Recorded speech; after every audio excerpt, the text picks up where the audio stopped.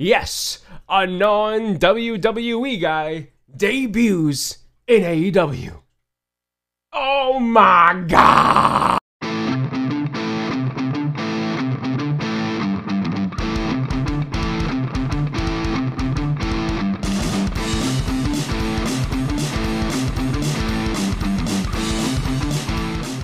What's going on, everyone? I hope you guys are keeping well. Welcome to another episode of the Crossface with Costin, with yours truly here, Costin. I hope you guys are keeping well and having a wonderful day. First and foremost, I gotta say thank you very much for showing the support and love for the channel, for the show, and everything. If you guys are watching on YouTube, please do me a favor, hit that sub button for the channel. Make sure to like the video and also share it out. It always helps our algorithm, specifically for the video in question. And also, if you're listening on podcast format, if you're listening on Apple Podcasts, please do us a favor, leave a review. It helps us tremendously, alongside also with Google Podcasts and Spotify and all the other podcast formats out there. Please do me a favor, share the podcast, get the word out, get the face out. But ladies and gentlemen, today we're going to be talking about AEW last weekend review. The weekend review of the last few shows we saw. But first and foremost, I want to give you guys a little bit of a heads up here, okay? So the episode today is going to be relatively short. I am away on business. Now, obviously not right now because I am home, but you guys will see there's a rig here that's missing. So this is actually up north, so I'm away on business for the next kind of 2 weeks or so. So for me to be able to output some of these shows at a longer format, it's a little difficult because I'm only home for like a day or two on the weekends. So I'm going to try to give you the shows regardless, but it's going to be a little bit more shorter, because that's just how that has to be, unfortunately. Regardless of that, I want to talk about AEW, what we saw, what we enjoyed, and everything of that nature. So, without further ado, let's get into AEW Dynamite this past week, where we saw Young Bucks, Red Dragon, Adam Cole. Have a little bit of a teaser, by the way. Potentially Young Bucks or Red Dragon going at it, which I'm totally for. I would love to see those two tag teams go at one another, because in all reality, they'll put on a fantastic show for every single one of us. Now, I'm pretty sure they've competed before, I think. Don't quote me on that, so we're going to leave it there. But regardless of that, in AEW, I think these two would do fantastic work. Again, we talked about this before with with Kyle O'Reilly and Bobby Fish.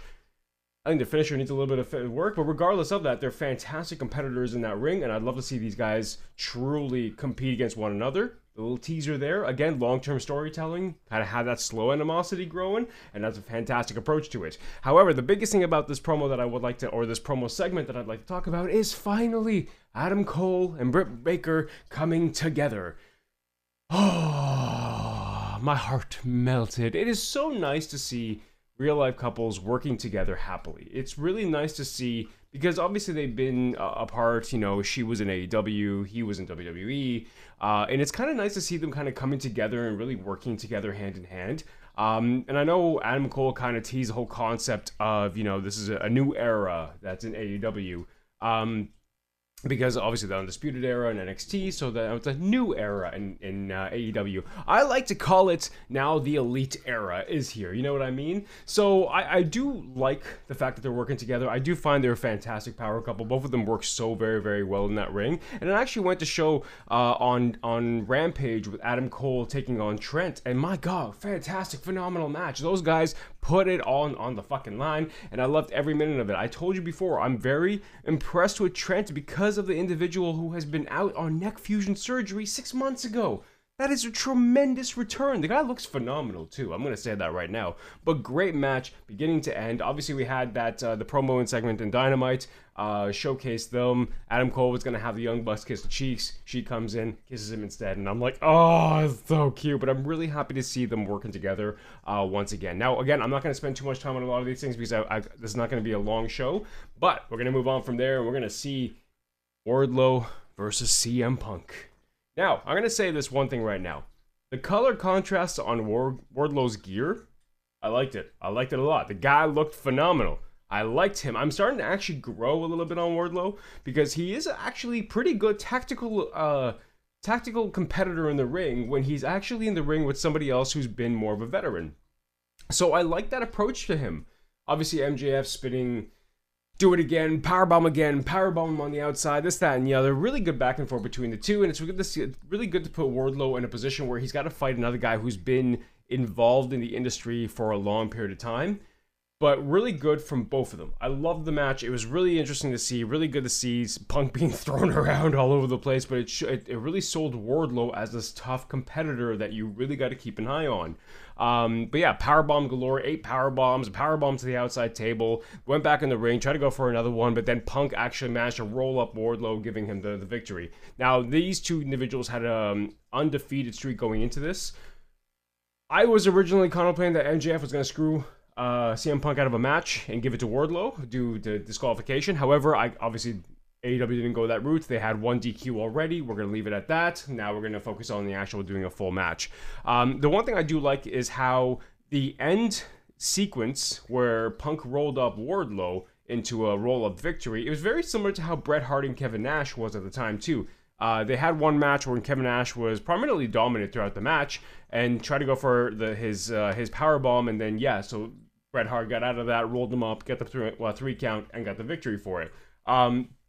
So it was a very similar approach. They both did very well. I really loved how everything went through there. I loved at the end where MJF obviously was getting to Wardlow, pointing at his chest, telling him how he lost this, that, and the other. And Wardlow starting to get that tease of prying his hand off his chest and the potential of him smacking the living ever shit out of MJF.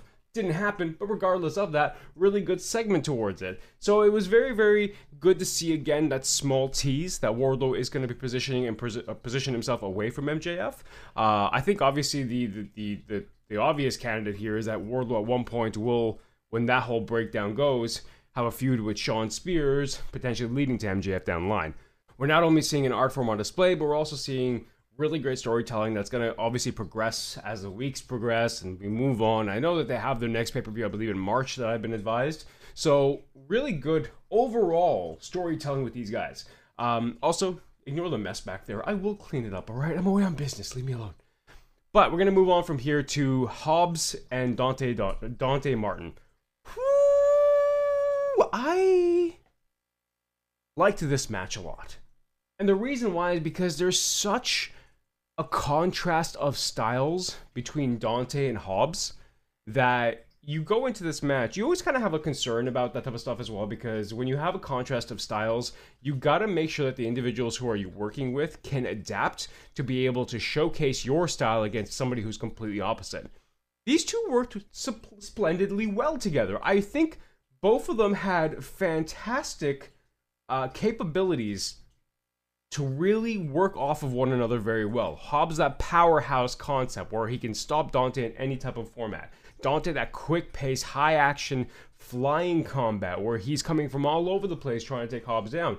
Overall, it was a good start because it started quickly and it showcased Dante's capabilities. Hobbs stopped that immediately with that fantastic spine buster on the outside. I did like that spine buster. I did get a little bit of Arn Anderson feel to that one, but it was a really well done spine buster. And I think Hobbs is really showcasing himself as definitely another powerhouse to look out for in the AEW brand. He's really, I don't really feel he's the best when it comes to mic work or character development, but regardless, in the ring, he's definitely able to showcase that style of uniqueness to him that really kind of pinpoints why everyone likes to put him in the spotlight sometimes. Ambrose did the same thing with him as well. They put him on the spotlight. We're given the spotlight right now with Taz putting him in the spotlight. So there is obviously something there in him that a lot of people really do enjoy. And like I said, he did showcase to me in that match that he's definitely somebody to keep an eye on. But yeah, Hobbs and Dante, they did wonders. In the end of the match, obviously, we saw Ricky Starks getting a little bit more involved, and then we saw the introduction of Jay Lethal into the whole mix. So now we're obviously taking a newcomer into the AEW, who, by the way, we haven't seen since his match against Sammy Guevara. Probably we've seen him on AEW Dark. I don't watch that often. So I haven't really seen him since that match with Sammy. But now they're introducing him again, but now he's going to be involved more into this matchup. And I think Dante and Jay Lethal coming together, I'm sold. I'm 100% sold on this, because those guys, specifically Jay Lethal, being the absolute veteran in the industry, is going to add so much more uniqueness to this style of confrontation. So you don't know if we're going to see Ricky Starks taking on Jay Lethal or Jay Lethal taking on Hobbs or anything of that nature, but these guys working well together and they're starting to come together like this. And like I said before, I like how AEW does this. They don't use the same people over and over and over and over and over and over and over and over and over again every single week. Obviously, if they're in a main storyline and there's something that's being involved with them, they will utilize them because you got to. You got to build a story. But Jade Cargill, the individual who won, our brand new TBS champion, was not used this week. Actually, just kind of like a little bit of a video promo, but that's about it. And I kind of like that we're not using every single talent every single week, because some talents would have a little bit of a break. You know what I mean? So, really good match with those. Introduction of Jay Lethal into this whole feud, I think, will really benefit not only the feud, but everyone involved in it. So great feud all the way around. And like I said, so when it comes to storytelling, they do a very, very good job. And specifically storytelling, we had MJF come back out following this matchup to pretty much make a matchup next week on Dynamite, because obviously teasing, you want to see the match going to the audience, they're teasing him and CM Punk finally having a match. Like, do you want to see a match? Do you want to see a match? A lot of us here already knew what he was meaning. So eventually when he blurted it out, it really wasn't a full surprise. But regardless, CM Punk will be taking on Shawn Spears, the chairman himself, next week on Dynamite. And we saw Shawn Spears come out on Rampage and deliver a promo, and I gotta say, like, I liked Shawn Spears when he was in WWE. That Perfect 10 concept was actually phenomenal. I really liked it. It really worked. It adapted well. Audiences fucking loved it. I don't understand how, and even he said, like, I went down that same page. I've come down that same road, claiming that he's not marketable. I do feel the guy is very marketable. There's different type of story concepts or different type of character developments that you can really do with a character to make them very marketable. That Perfect 10 aspect or Perfect 10 concept was extremely marketable. I don't understand why they had a hard time marketing that. That, to me, is not really the talent's fault. That's more of the promotional fault. But I feel the chairman gimmick that he has right now is phenomenal. I love it. It really works well for him. And he went on that mic, and it just kind of reminded me of how good this guy is, being able to, like, the audience were always just booing, but he just kept going with it because he knows that he's doing a good thing, because he's getting that reaction. Where a lot of talent is what the reaction you want to get. You want to be able to instigate a reaction from the audience, and he's doing a phenomenal job at that. Love the promo. Can't wait to see the match for next week. I want to see Shawn Spears and more in action. Like, he did that one little thing on Rampage with, obviously, a squash match regardless. But I want to see him being in more involved matches, and I feel the one with Punk is going to be fun. I feel that one's going to be an extremely fun match, because it is very true. These two came from the same roads. These two came from the same struggles. They're familiar with the issues that the other promotion had. So it's kind of interesting to see how these two are going to be progressing. Now, we're going to be moving on to another progressing state here again, ladies and gentlemen. Like I said, this is going to be a shorter episode. I got to go through these because I got a lot of stuff to do because I'm leaving again tomorrow. But we are going to talk about Adam Page finally coming out, talking about how in the last few weeks or something, he's been 90 minutes in the ring with probably one of the best talents there is in the industry today, and that is Bryan Danielson. I couldn't agree more. Both of those guys had absolutely phenomenal matches that showcased two different type of styles, and that's very difficult to do. You had one technical style of matchup that went 60 minutes between these two, then you had really one aggressive physical matchup that went about 40 minutes or more. But these two are able to deliver in that ring, and obviously for Adam Page, who has retained that championship, what's next for him? What is going to be next? Who is going to be the next challenger? Dan Lambert came out, and I already hated it. Again, Dan Lambert is an individual who, I said before and I will say it again, from a heel perspective, does his job very well because the audience fucking hate him. There was a point in time where he comes out, there was an audience member that I heard just yelled out, "Oh, shut the fuck up." Congratulations, Dan. That's exactly what you want. And congratulations to the audience member. That's exactly the reaction they want you to give. Back and forth with these two. There was obviously an instance there where Dan Lambert is out here because he's not trying to attack Adam Page. He's more along the line saying, like, you worked for that championship. Where a lot of people, he respects the road that he's been through to be able to have that title on his shoulder around his waist. But his whole thing is, the whole gimmick of the cowboy shit he's kind of ruining it because he doesn't believe he's a cowboy. Now, I don't know much about where Page came from. From my understanding, he did live in a farm. He did have cattle. He did have a bunch of shit. My understanding, a lot of what he has gone through in life is very cowboy-related shit. But regardless of that, good back and forth. We're trying to tease, obviously, a new opponent to come in, and the one person that came through was Lance Archer. Now, last we saw Lance, he had that scare from a moonsault from the top rope where he landed on his neck.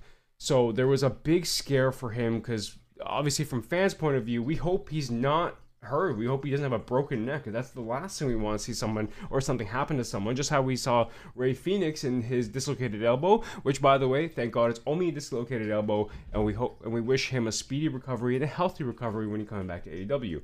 But regardless of that, Lance Archer comes through looking phenomenal. The guy looks great. Coming through, teasing to go and attack on Lambert, gets in the ring, holding Lambert there, and then boom, attacks Adam Page. We now have the next opponent to Adam Page's AEW championship, and that is Lance Archer. This is a big challenge for Adam Page, because Lance is no fucking joke. He's a big guy. He's an individual that if he's coming to the ring, you can tell he wants to hurt you. He has a very New Japan Pro Wrestling style, where it's very heavy hitting, very hardcore. So I'm excited to see what these two can do, because we've seen Adam Page in two very different styles of competition, multiple styles of competition actually. So we know he can be the tactician. We know he can be very aggressive. Now you're coming in with Lance Archer, who's very much a powerhouse and very aggressive. I don't necessarily think he can do a lot of tactical concepts or a lot of technician styles in the ring. He does. He's not unfamiliar with it. I have seen him do it, but not to a point of Bryan Danielson. So I'm really happy to see that he's now implementing himself in the picture for the championship, because it's going to be a heavy hitting ride with these two competing at one another, and I think it's going to be fucking phenomenal. I really also did like how the fact that Adam Page identified Dan Lambert as a Facebook profile, because it's true, it's out of date, no one uses it, just go away, old man. But again, really good kind of build up to that. Dan Lambert obviously had a little back and forth with him. In the end, Lance didn't go after Dan. They're not combining forces in any way. It's just a way to get him closer to Adam Page and send the message to Adam Page. And his one finishing move on Adam Page on the chair, I am never really comfortable with those.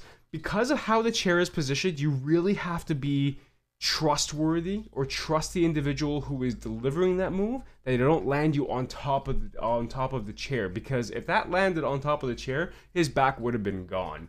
Regardless, really good kind of build up. Now we have the next challenger in place, and I think it's going to really work out well for these guys. Now we're going to move on to our next matchup here, and that was Hikaru Shida versus Serena Deeb.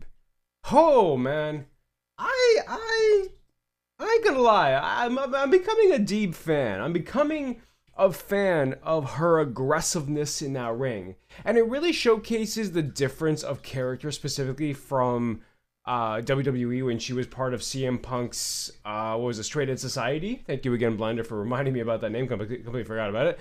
But I gotta give credit where it's due here. She's actually one of these talents that I really wasn't sure about when I first saw her in the ring. But the more and more that I come to see her in that ring, she is very aggressive, and I like that. Like, I like her intensity.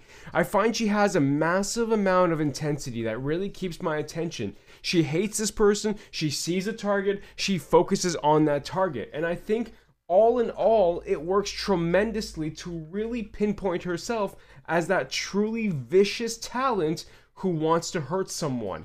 I found that whole concept there was great. I think this was a way of writing off Shida from TV for a little bit. But overall, Deeb, I'm really starting to like as just this aggressive, I'm gonna break you talent. And I cannot wait to see what else she can do, specifically in that ring. I've seen a couple of matches that she's had.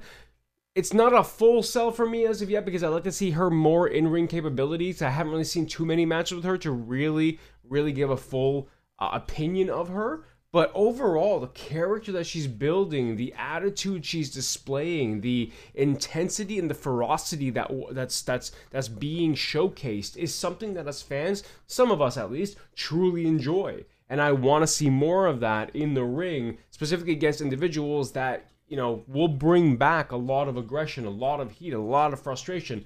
But I want to see her going up against other people who don't have that weakness that obviously Shida has with the leg. And see where she can go from there. But I'm excited to see how far Deeb will go in this actual division, because it works so very well. Speaking of working very well, and surprisingly well, was Matt Hardy taking on Penta. I was okay. I can't be shocked, because I know they're both veterans in the industry itself, so they're not newcomers when it comes to the ring. But both of these guys, to my surprise, put on a pretty heavy-hitting match. I remember watching it, I'm like, holy shit, this is actually quite enjoyable. These guys are just breaking the shit out of their faces with fists. Yes! Overall, great match, back and forth. Pending to get the victory on this one. The ending part of this was the introduction of the new member of the House of Black. And that was Brody King. Yes, a non-WWE guy debuts in AEW. Oh my god!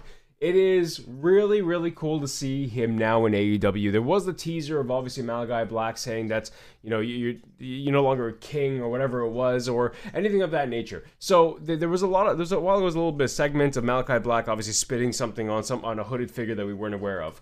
A lot of people already knew it was going to be Brody King because these two do a lot of indie stuff together. Even when in AEW with Malachi Black, these two do a lot of indie stuff together. From my understanding, they are current tag team champions for, I think I want to say MLW, but I may not be sure. But they are current tag team champions for a certain indie division. So they continuously to this day work together. So it's kind of cool to see Brody King now in AEW and now kind of partnering once again with Malachi Black, someone who's very accustomed to. Now, my one question I have, and I gotta really ask this, is can we please tie these individuals down to the ground and start counting the amount of tattoos on them? Who will win in the tattoo count? Who will be the one man that will have the miraculous amount of tattoos that we're actually never aware of? Let's tie them down and definitely count the tattoos. This is starting to sound very sexual. But you know what? I'm all for that. But ladies and gentlemen, yes, that is a newcomer here in the AEW, Brody King. The House of Black is definitely growing. We don't know who the final member will be because a long time ago there was a teaser of 3 people in the House of Black, Malachi Black being one of them, Brody King now another. So who is that third person? And there's the speculations going around or anything of that nature, you know what I mean? Like for me, I would absolutely love to see Kevin Cross being one of the third members of the actual House of Black. You know, he's someone who's very intense. He's somebody who's very martial arts style, very martial arts orientated. He has a lot of combat sports around him. He knows how to compete in that ring and has a certain character style that I think would work very well with House of Black as well. But obviously that's just what I feel. There's a ton of other individuals out there, like Rotunda's another one that a lot of people are really wanting, the Bray Wyatt character, really wanting to come back. You know, there was a teaser online that I saw somewhere. I don't know if it was, it may have been fake, but it was a really, really well done fake kind of promo or a video package of Wyatt bringing back that Bray Wyatt character, the original one. So it's interesting to see then if that's going to go down. So again, there's a lot to it that I think it just depicts with time we'll get all that details, but really, really well, slow paced. Now they're starting to introduce the House of Black members. Now they're starting to introduce kind of newcomers into AEW. Again, it's a slow introduction of a lot of these guys, and that's great, and that's fantastic. I think that works out very well. But again, the biggest concern a lot of people's mind here is overflowing of the roster. There is quite a bit of people coming in. And can the roster fulfill it? And are we going to see a lot of these guys, original AEW guys, starting to get pushed back because a lot of these guys are starting to come forward now?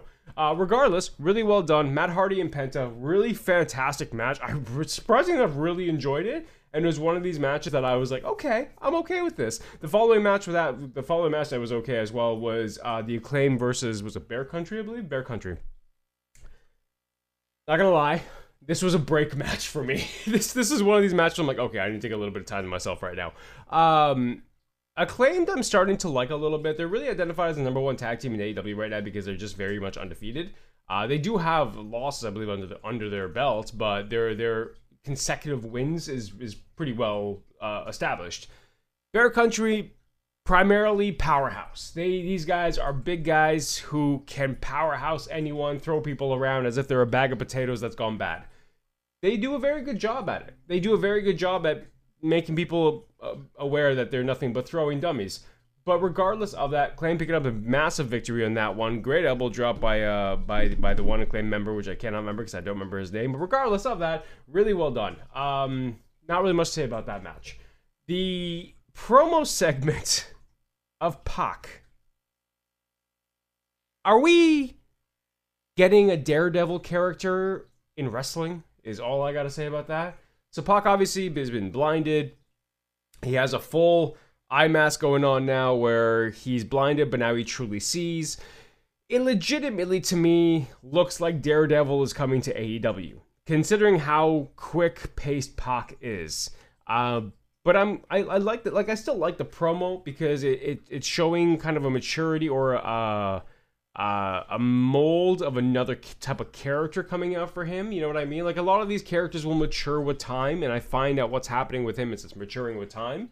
So I'm curious where this is gonna go. He did have like a set of cards as well. So again, I don't know where this character development is going, but I'm intrigued to see where it's going to go because it's one of these things where we know he can perform in that ring fucking phenomenally. That guy is one hell of a competitor in that ring, and I'm totally 100% down to seeing him back in that ring. But I just don't necessarily know where they're going with this. Like, is he going to compete with a blindfold on? Is he going to compete blind? Like, I just don't know. So that I can't wait to see where that's going to come through and see where that's going to go because it intrigued me. It intrigued me. Specifically for our main event, where we have our interim, which I have no fucking clue what that means, but sure, our interim TNT champion taking on Sammy Guevara. Holy shit, the guy impressed. Aggressive. Aggressive. The guy has this aggressive look, has aggressive face. The guy has aggressive attitude, has an aggressive style. Sammy Guevara really worked well with that aggressive style. Both of these guys had fantastic chemistry in the ring. I loved it all. I will say this though, Daniel Garcia has a tendency of really spitting in that ring. Saliva's all over his face. It's as if he's trying to give himself a bath with his own mouth. Yeah. It's a little weird. For those of you listening to podcasts, I spat up and made it look as if he's showering on me, alright? That's the benefit about watching on YouTube. I don't have to describe that. So this feud really brought together the issues obviously going on with the Inner Circle and 2.0 and Chris Jericho and Eddie Kingston. Like, there's storytelling that's being developed here, utilizing multiple people and multiple groups that are just coming together very well. So again, it's a lot of this storytelling that's being done on multiple fronts of just competition. So like 2.0, multiple people on there having one story with somebody else. You know, Sammy Guevara and Daniel Garcia had a fantastic story there. Then we have Chris Jericho and Eddie Kingston. It's all spewing down from the multitude of stories that's being told to us fans. And again, I've said this on so many occasions, and I will continue to say this because it's true. It's very good progressive storytelling for fans because it is just one of these stories that just continues to provide us different type of aspects that we truly enjoy. Like the Eddie Kingston and Jericho, dude, this story started up because they were helping each other. Attack 2.0 who were attacking them. But there's animosity because they don't need help from one another. So that also is building up. You have 2.0 obviously going with developing the story with the Inner Circle. Then you have obviously the Sammy Guevara and Daniel Garcia matchup, which was a phenomenal matchup. I'd love to see those guys at it again. I am, again, very impressed with Daniel Garcia. However, there's a couple things I'd like to see. I'd like to see him in more matches. His facial expressions work very well. That's the one biggest thing about wrestling, specifically when you're in the ring. And this is what I was taught when I was going through wrestling as well, with Santino Marella, Anthony Corelli, Yuki Ishikawa, and all these guys, is that facial expression is one of the biggest things you need to have in that ring to be able to sell certain aspects. If you don't have the facial expression, a lot of fans can't connect with you that way. So I find Daniel Garcia has a really great way of expressing frustration, pain, just in general, the progression of the match. He gets more and more frustrated, and he really shows that in his face. Really good selling, really good storytelling from that aspect.